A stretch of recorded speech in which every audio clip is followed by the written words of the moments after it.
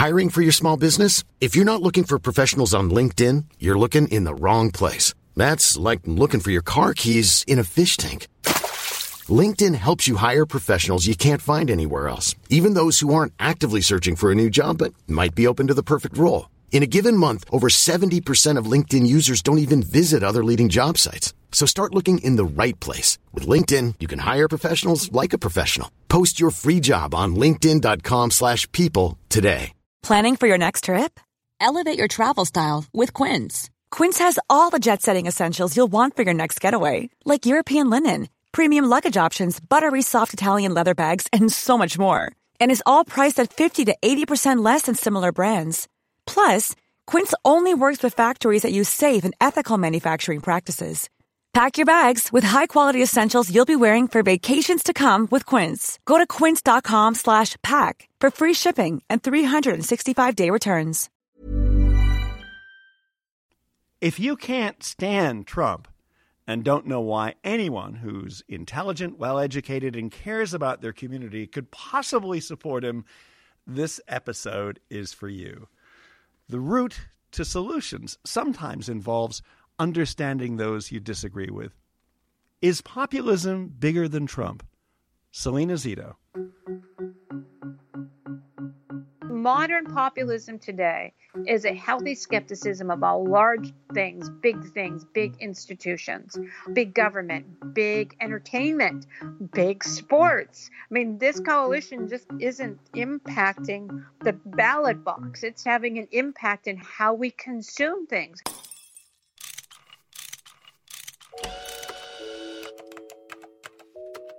Our show is about fixes. Yeah, how to make the world a better place. How do we fix it? How do we fix it?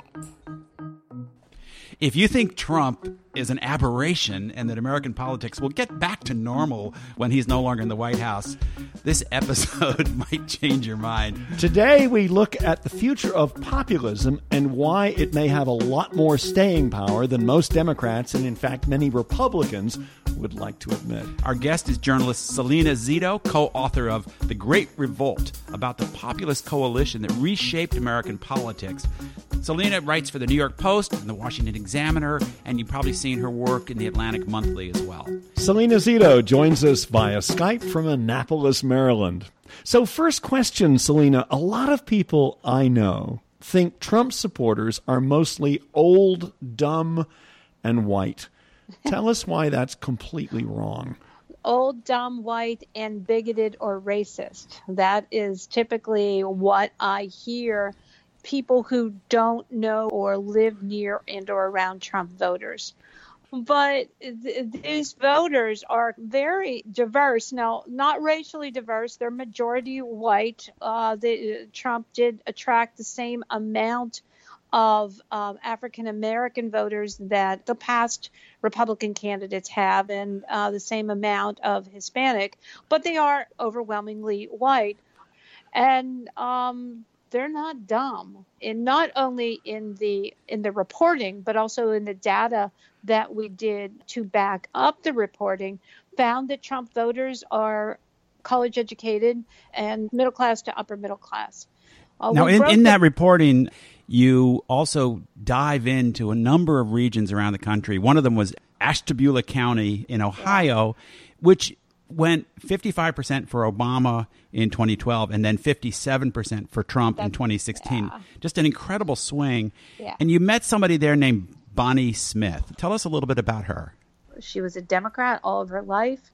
She worked as a deputy sheriff for 32 years. And the day after she retired, she walked across the street and got the keys for her own business, a lifelong dream to own a bakery. She called it Legally Sweet.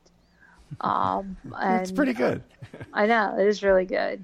And she gets up at 1:45 every morning and she literally makes the donuts and the soup and the sandwiches.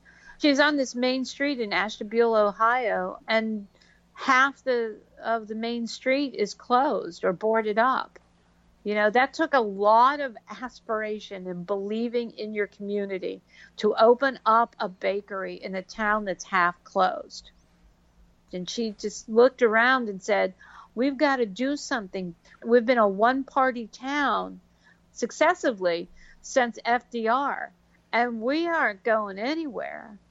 And so it was more about doing something different because the same wasn't working anymore. And what was Trump's message that connected with people like this? Because your book has a whole series of profiles of people who were very loyal Democrats and swung, in some cases, pretty strongly towards Trump. What was it that he said?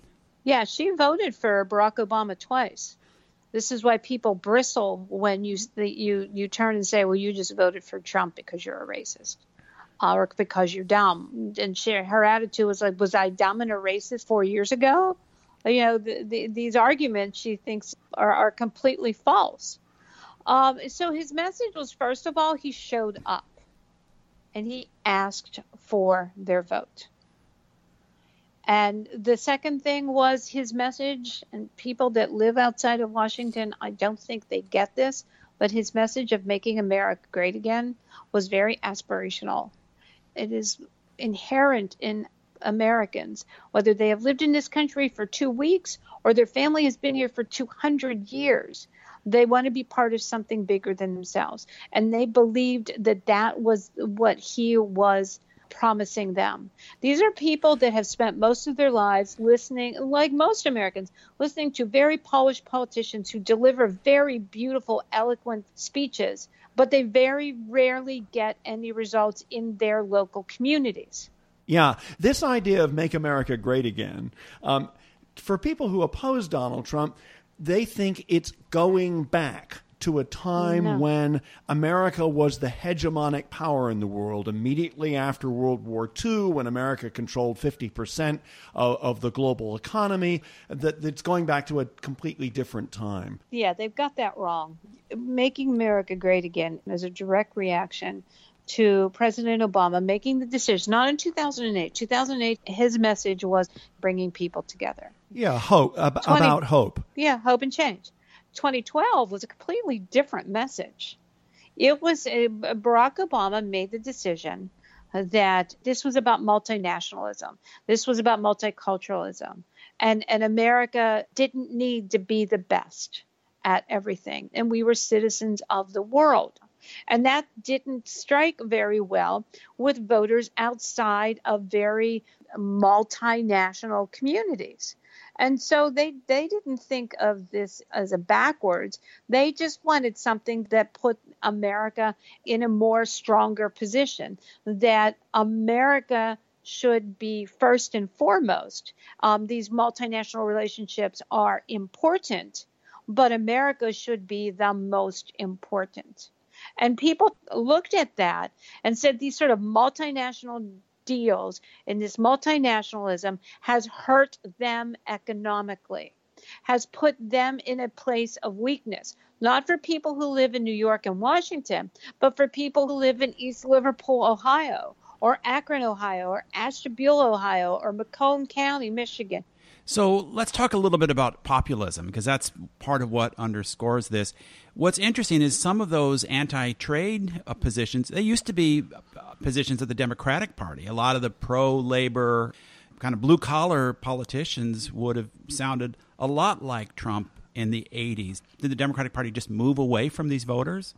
Yeah, NAFTA. You talk to people in the industrial Midwest, and they said that did absolutely nothing for us.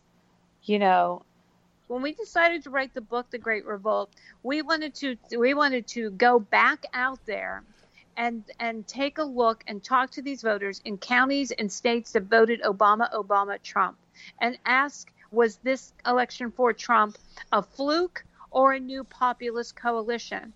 We conclude at the end of the book that this is a new populist coalition. Donald Trump was not the cause of this. He was just the result of this. Let's talk about the survey that you did for The Great Revolt, your book that you co-wrote with Brad Todd.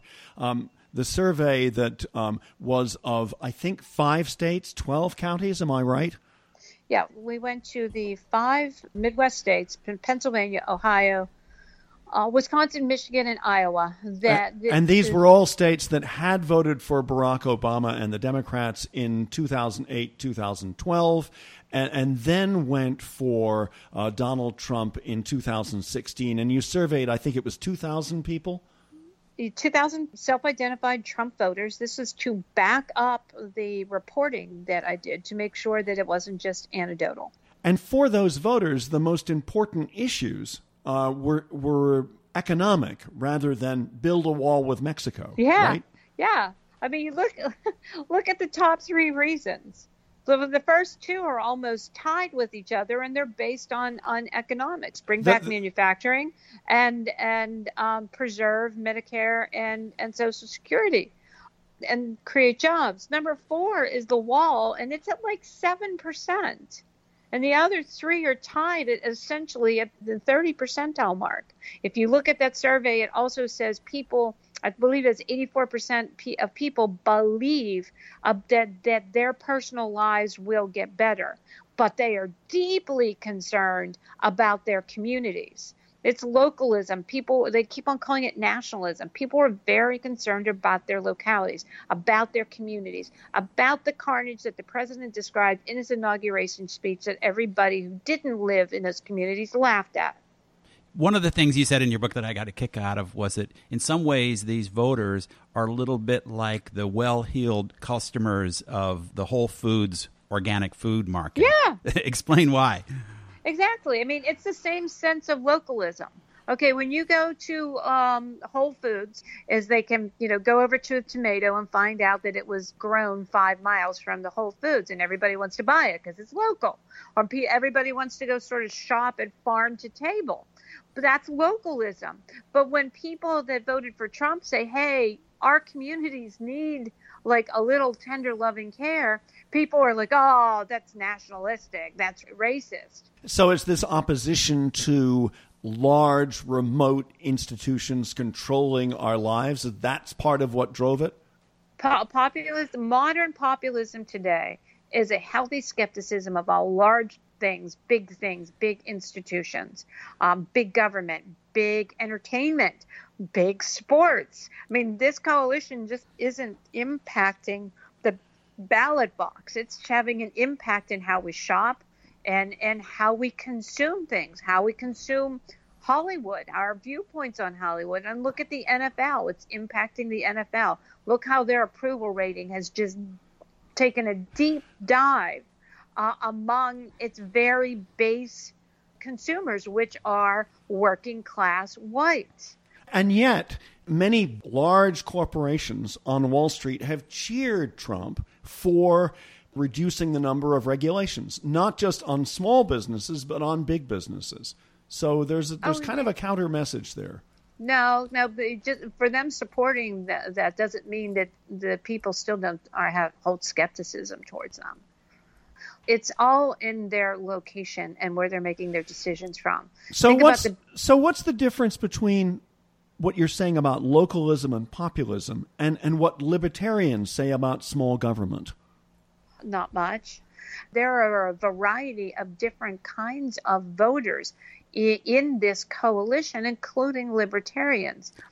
Take a look at the rough rebounders and the Peroistas. You will find a healthy amount of people who value libertarian ideals among those voters. As a part of a way to make your research clear, you divided some of these groups of voters up into segments, as pollsters often do, and you help show that it's not a single monolithic type of person who voted for Right. Trump. There's a collection of relatively different people. One was what you called the red-blooded, blue-collared. Tell us about those folks. These are former Democrats, like Bonnie Smith, who voted Democrat all their life and became fed up with their party and believed that their party had strayed away from them. They were essentially told, we don't need and or want you anymore. So those are these are union families typically, and these are these were the ones that were most easily identified by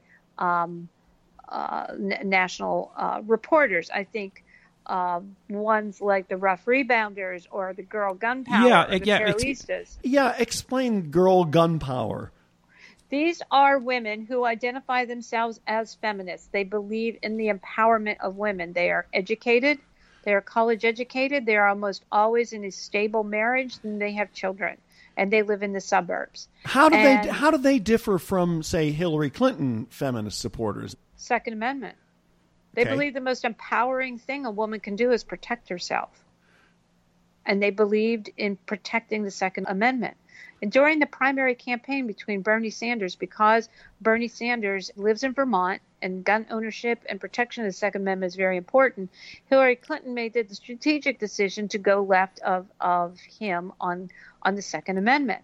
And because she did that, she alienated a lot of potential voters. Look, the girl gun power voters, those women, those are who Hillary targeted in her ads. Do you remember the ad where how Donald Trump is saying like all these awful things and you see like 5 little kids in front of a television watching it? I could stand in the middle of Fifth Avenue and shoot somebody and I wouldn't lose any voters, okay? It's like incredible. So we thought it was really important to understand why those ads, and they were great ads, why those women were unwilling to still vote for her. And these women voters just were very pragmatic about their vote. They don't like his comportment. Their belief in the protection of the Second Amendment was of the utmost importance to them. But we didn't listen to them. We didn't pay attention to them. We didn't talk to them, meaning my profession, because we made the assumption based on previous models that they were going to vote for Hillary. One of the most interesting things that came up, I thought, in the demographic groups you identified was the people you called the rough rebounders. Right? Yeah. So tell us about these folks. I love the rough rebounders. They're just like I love the name, their fighting spirit. Look, these are people who have had some sort of tragedy or setback in their life, whether it was multiple marriages, illness, a death in the family, economic setback. 30% of them voted for Barack Obama. But they loved how Donald Trump not only broke up the Democratic Party, but they also loved how he broke up the Republican Party. They are the people that believe that the larger forces are working against them. And in him, they saw themselves. In not only in his comportment, but on how he took on big entities and didn't care what the reaction was to his unorthodox ways. Okay, Jim. Before we hear more from Selena Zito on the future of populism, this is the time we ask for help. Help, as in downloading us, subscribing to us, telling your friends about us. We are the only news solutions podcast, the one that talks every week to expert guests, and we're free. So please help us on iTunes and Google Podcasts by rating and reviewing How Do We Fix It? 5-star ratings and glorious reviews help our Google search visibility. We become a taller tree in the jungle that is podcasting. If you're looking for plump lips that last, you need to know about Juvederm lip fillers. With Juvederm Volbella XC and Juvederm Ultra XC, your lip look, whether it's subtle or bold, can last up to 1 full year with optimal treatment and no additional maintenance. Find a licensed specialist and see if it's right for you at Juvederm.com today. That's JUVEDERM.com. Add fullness to lips in adults over 21 with Juvederm Volbella XC or Juvederm Ultra XC. Do not use if you have severe allergies or a history of severe allergic reactions, or if you're allergic to lidocaine or the proteins used in Juvederm. Tell your doctor if you have a history of scarring or taking medicines that decrease the body's immune response or that can prolong bleeding. Common side effects include injection site redness, swelling, pain, tenderness, firmness, lumps, bumps, bruising, discoloration, or itching. As with all fillers, there's a rare risk of unintentional injection into a blood vessel, which can cause vision abnormalities, blindness, stroke, temporary scabs, or scarring. For full, important safety information, visit Juvederm.com. Ryan Reynolds here from Mint Mobile. With the price of just about everything going up during inflation, we thought we'd bring our prices down. So to help us, we brought in a reverse auctioneer, which is apparently a thing. Mint Mobile Unlimited Premium Wireless. How to get 30, 30, bit to get 30, bit to get 20, 20, 20, bit to get 20, 20, bit to get 15, 15, 15, 15, just $15 a month? Sold! Give it a try at mintmobile.com/switch. $45 up front for 3 months plus taxes and fees. Promo rate for new customers for limited time. Unlimited more than 40 gigabytes per month. Slows full terms at mintmobile.com. It's How Do We Fix It? I'm Richard Davies. And I'm Jim Meigs. And we're speaking with Selena Zito, who is the co-author, along with Brad Todd, of the book, The Great Revolt Inside the Populist Coalition, Reshaping American Politics. Now, Selena, I've been following you on Twitter for quite a few years, and I noticed as he was making his way through the primaries, and most people like me and most pundits thought that he didn't have a chance, you came up with what became sort of a shorthand for explaining his appeal. You said that the elites tend to take him literally, but not seriously. But the people who he was getting through to out there in the heartland, they took him seriously, but not literally. What did you mean by that? Well, voters saw him through a different prism. They had spent their entire lives listening to politicians telling them incredibly, beautifully, eloquent, inspiring speeches. But there's not much authenticity to them because they knew that they were massaged by 13 different staffers, that they were redlined, that they were focus group before the politician ever said them. And at the end of the day, no matter what that politician said, no matter how pretty it was, they didn't get the results. With Trump, he is not a very good speaker. He talks as though he is trying to sell you a condo, right? But they had known this dude for 30 years. They knew who television. He was. Right. Yeah, on television. Yeah. They knew who he was. And the more that my profession ridiculed them because of that support, the more they doubled down on that support because they thought that they had been betrayed by these larger institutions, or at least forgotten by them. So there was no trust left in their criticism of him. We speak about politics often in very earnest tones. To what extent was the fun factor part of what built support for Trump? You have described his rallies as real rallies rather than just campaign events. Yeah, it's like a tailgate party. People bring their grandparents, they bring their neighbors, they bring their children, they bring their folding chairs so they can sit outside and talk until the doors open. And it's a real sort of sense of community. Whereas most of the other reporters will arrive at the airport, they drive up, they get there 7 minutes early, and they miss all of the happy part of it, right? The community part of it. And they don't know what's going on in this community. And then they'll find, because they get there in such a short period of time, your natural instinct is to pick out the oddest looking person and focus in on them.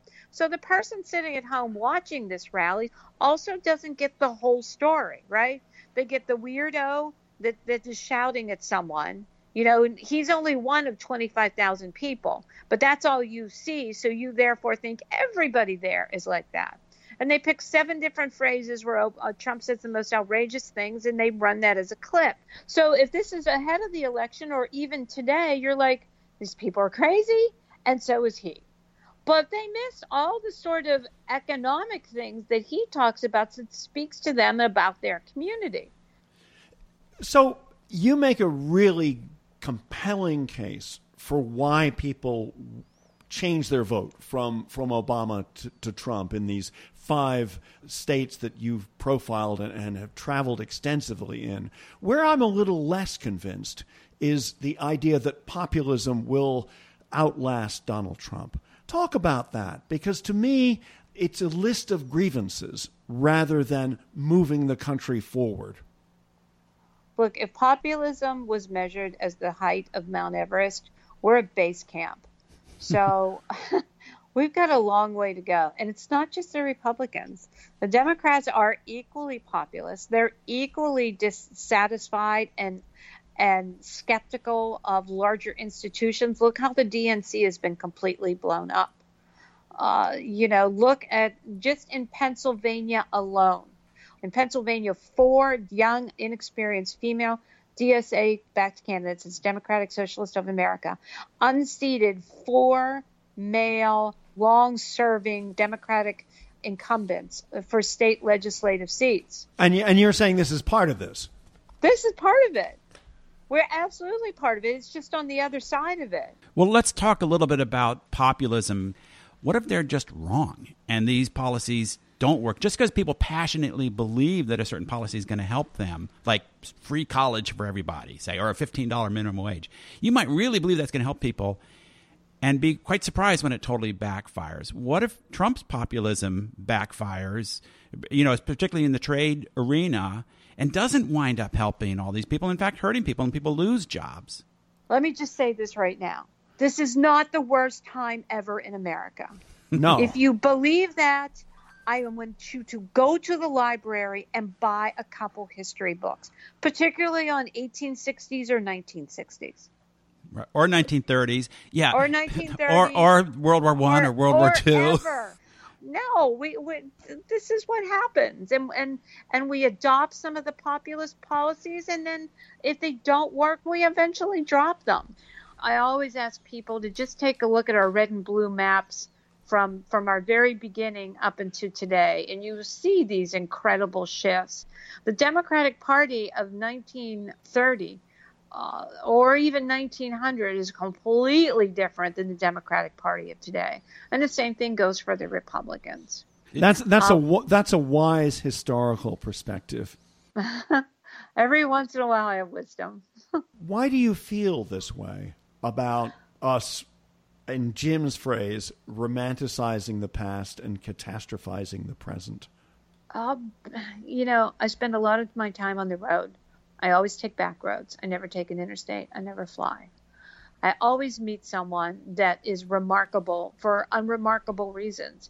People live in the moment. And also, I find the majority of the people that I talk to outside of Washington and New York, they do not obsess about politics. They do not, live and die by their iPhone. I feel great about this country. And I say that not because of my personal feelings, but because of my personal interactions with people of all different political stripes and genders and racial backgrounds and different histories. And I think our country is going to be just fine. Selena Zito, thanks very much. What a wrap-up.